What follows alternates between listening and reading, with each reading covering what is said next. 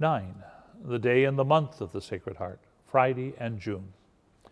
Friday is the day of the Sacred Heart. The solemnity of the Sacred Heart is always celebrated on a Friday, because Good Friday is the day of the crucifixion, and that is where the love of Jesus in the Sacred Heart is revealed.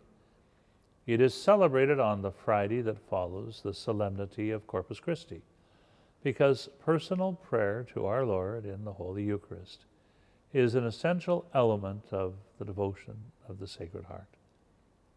Both celebrate the human encounter with the love of Jesus on the cross, in the Sacred Heart, and in the continuing sacramental presence of Jesus in the Eucharist.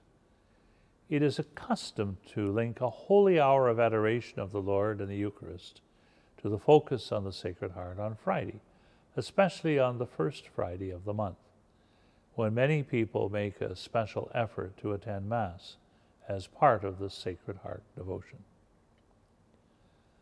For Catholic Christians, as May is the month of Mary, so June is the month of the Sacred Heart. This is because the link to the solemnity of Corpus Christi results in the solemnity of the Sacred Heart almost always being celebrated in the month of June.